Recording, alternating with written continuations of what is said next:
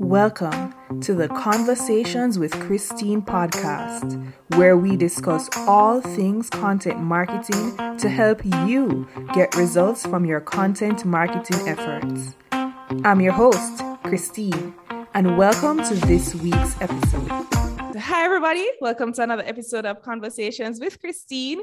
Today, I have with me Aatif. He is the SEO specialist at Flying Cat Marketing. Let me get his specific title for you. He's the SEO growth consultant at Flying Cat Marketing. And I invited him to speak with us today because technical SEO is something that a lot of us tend to forget about. And Aatif is doing a lot of great work for Flying Cat Marketing with technical SEO. And I believe that what he has to share will be something that you, my audience, can learn from. So Aatif, thank you so much for being here. Thanks for having me here, Christine. It's great. It's great to have you. And I usually start by asking my guests to tell us a little bit more about themselves. So tell us a little bit more about you. Right.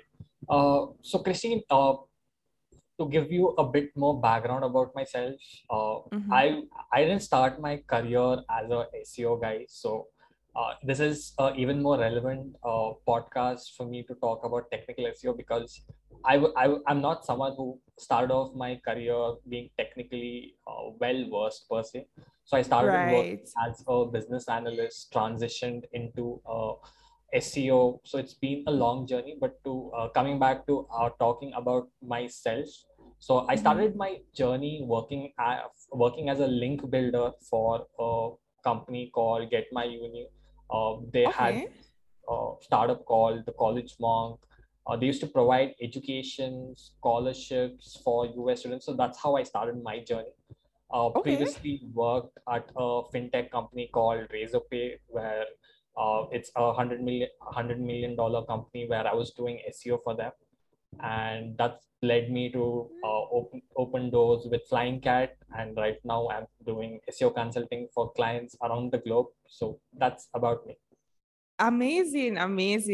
That's so interesting. And I like that you said that you didn't really start with that technical SEO background, because a lot of us think that, we have to have this computer science degree or something like that to do technical SEO, but you started as something completely different. And now you're a consultant for people around the globe. So that's amazing. So Aatif, how would you define technical SEO?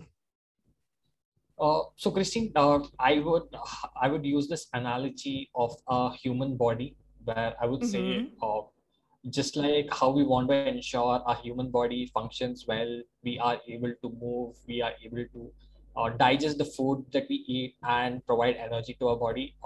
This is a very similar analogy with how a website works and how Google ranks your website on search. Technical SEO are no, I wouldn't say a list of items, because technical SEO is something that's an endless task where there is always something that you need to be working on to ensure things are on point. But the short answer is trying to find a path for Google to read and index your site with the least amount of friction possible. That makes a lot of sense. And as you said, it's an ongoing process. So even when we do a technical SEO audit and fix issues this month, we still have to be looking at the technical SEO over a period of time. It's not just a one-off thing, right? That's right. Okay. So does the website host that we use play a major role in how technical SEO can be implemented? Definitely, Christine. A website host plays a very important role with regards to how your website performs on search with regards to SEO. I previously actually also created a LinkedIn post talking about this. So I was working on this client and they were having multiple indexing issues for a long period of time.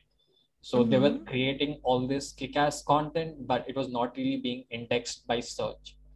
And when I actually did an analysis of why this is happening, I was able to figure that their host provider that they were using was not on point.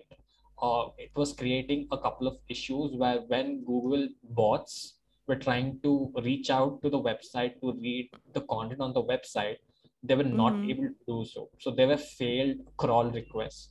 So this spiked Wow. up to around 50% at one point of time. And Wow. I think at one point in the week, the website was not really being Google was not really able to fetch the website itself. So Mm-hmm. that's a big challenge. And Mm-hmm. why is it so concerning is because if this continues for a long time, right, Google would be like, hey man, I'm not really able to reach out to your website. There are a lot of issues. I might rather Mm-hmm. use my resources spending on another website. So there will be a point where your URLs would start dropping from Google. You might not be ranking for a lot of keywords as you were previously. So that's a big red flag that you need to factor in. Yeah, very big red flag because my website is hosted on Squarespace, and I've been wondering if Squarespace, is affecting the indexing and stuff. Which website host would you say is the best to host a website? Right. Christine, what you're talking, so Squarespace is actually a CMS. It's like a house. I like to give it as an example of a house. When I Okay. talk about hosting, it's more to do Mm-hmm. like owning a real estate on internet where you actually build your house upon. So CMSs are like your WordPress, Webflow, Squarespace, Wix. All of these are your CMSs that help you build a website. But the Mm-hmm. host is a host is like a real estate where you actually list your website on the internet. So Oh, this okay. Yeah. website Yeah, had that makes to do with sense. the host. Yeah, Yeah. So when you speak about a website host, you mean like GoDaddy and those type of platforms. Okay, okay, that's right. got you. So out of the available website hosts out there, which would you say is the best? Uh, I think Amazon AWS has been doing really well of late. So that's Okay, my okay. preferred. Yeah. Interesting. Okay. What are the major elements of technical SEO that we should pay attention to, Aatif? So, Christine, technical SEO per se is a very broad topic. So, I Mm-hmm. would rather want to look at it like, I would actually want to bucket it into four segments, which is your discoverability, crawling, Mm-hmm. indexing, and rendering. So, I'm also going to touch upon what each of these mean. So, when I talk Mm-hmm. about discoverability, it's more to do with how is Google actually able to find your website or URLs. Once it's able to find your website, is it able to crawl your website? That's crawlability. Then there is Mm-hmm. indexing. Once it let's say crawls your website, how is it actually going to prioritize or say this particular content piece is top notch A grade, this particular top quantity is maybe a meh, but it makes sense for it to rank for this keyword. I would probably make it rank for this particular keyword at this position, Mm-hmm. all of that. So this is where your indexing comes into picture. And then your last bit is with regards to rendering. Is Google able to read the content on your website the way it is actually being showed to a user? So once I actually have a clarity on all these four elements, I would try to break it down and say, are these four elements in check? If not, what is something that's causing a blocker? And then I'll try to deep dive into it. Okay, and everything that you said a while ago sounds very technical. I'm sure the audience is like, "What is that?" Um, so, is it something that you think we can do ourselves, or do we definitely have to hire a technical SEO expert? Christine, you could definitely do it yourself. It has a certain bit of learning curve to it. But Mm-hmm. this is something that I've learned over the ages. But that said, for the audience, easiest way to figure out if there are any technical issues is Mm-hmm. with regards to heading over to your search console. There is a coverage tab. That's that's where you will try to find, okay, if Google has any errors, Google is going to report it down for you. So it's going to say these are a couple of errors your website has. It would Mm-hmm. make sense if you could fix it for us. So that's one. Secondly, I would also want to talk about a couple of action items or commonly found technical SEO issues that I've seen people face over the years. So this is very common or generic per se. It might vary from website to website, but I'm just gonna give a very brief framework. So this should be like a guiding North Star for the audience here. Awesome, awesome, awesome. Go ahead. So the first thing that I would want to look at is your robots.txt. So robots.txt is a file which helps Google understand what are a couple of URLs which are not necessarily relevant, or you do not want them to be indexed or ranked on search. So it could Okay. be important pages like your contact form, or it could be irrelevant old posts, PDF downloads, and all of that. Probably you do not want them indexed on search. So this is where you actually add in these URLs in your robots.txt and ensure they are not crawlable. And Okay. Google does a good job in not indexing them. But I've seen multiple instances where people add, while these URLs are also added in the robots.txt, they also include them in their sitemap. So sitemap is a directory of all the URLs which are present on a website. The reason why you create a sitemap is to actually help Google understand what are all the important pages that you want them to be ranked on search.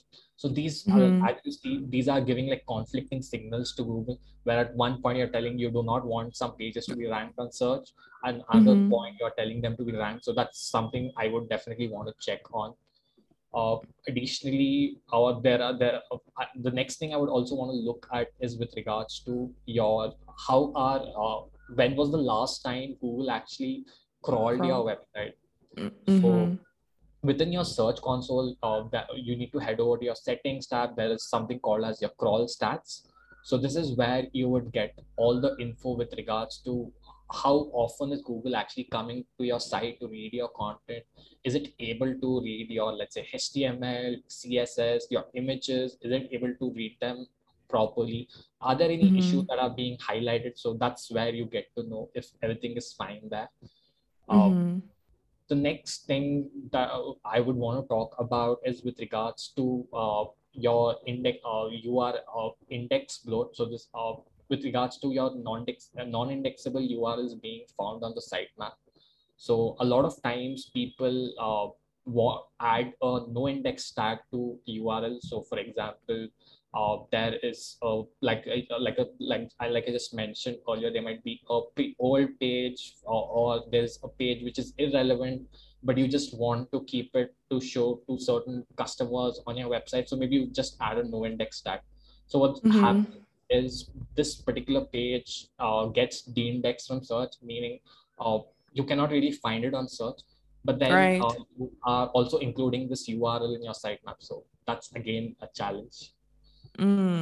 So basically you have to make sure that whatever you are not indexing is not in your sitemap, and whatever you don't want to show in search engines, which is not indexing. So whatever you have in the robot text file that you don't want to index, it should also not be in the sitemap file. So how do we find the robot text file? So generally, Christine, it's your website.com/robots.txt. Just by adding this, you should be able to find in your robots.txt. Okay. And go ahead. Yeah, I'm just gonna go ahead.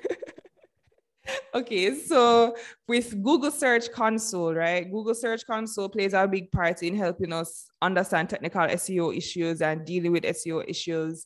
So with Google Search Console, how would you advise a listener to navigate through that platform in order to index their pages and do all of these technical SEO bits? Right. So with regards to your search console as a whole, Christine, it is a very powerful tool which we SEOs have. Uh, so within your search console, there are multiple elements. One of the most favorite ones, which people are using a lot these days, is the URL inspection tool. So what URL inspection tool does is you could put in a URL of your website, enter on it, and it'll try to tell you, has this particular URL been discovered by Google? Has it been crawled? Has it been indexed? If it's not been indexed, are there any underlying issues that are actually causing it not to be indexed? So that's one way to actually figure out if there is an issue. The next thing that you could also do here is there is a request indexing button which Google has provided on Search Console. So Okay. by requesting indexing, you could send a signal to Google saying this is an important piece that you want it to be indexed on search. While of late there is a so Google has been very cautious with the kind of content it is being indexing on search. It likes to index high quality content. Um, it should not be duplicated, plagiarized, and all of that. Secondly, it also tries to look what kind of value is that content providing. So there are multiple factors which Google considers while indexing. So it's a bit of a challenge of late with regards to indexing. There is a lag with how frequently Google is indexing these URLs, and I would try to rectify all of these by ensuring is my sitemap set up right? Is there how is my robots.txt doing? Additionally, apart from these two things, I would also want to ensure these pages are not basically orphan pages. So when I speak about orphan pages, what I'm trying to say is how can a particular how can the Google bots basically identify this particular page? How can they discover it? And the only way they can do it is actually by interlinking. This is where your interlinking comes into play. It is an important ranking factor. I think that's been told several times with regards to interlinking. So that has to be on point. And yeah, that's just few things I would want to ensure. uh, the next thing with regards to Search Console is there's something called as your coverage. So your coverage report, like I just mentioned earlier, is where it will show you what are all the URLs which Google was, let's say, able to find on its own by, let's say, crawling other, not just your website, but probably crawling other websites, trying to and then it tries to discover your URLs as well. That's one.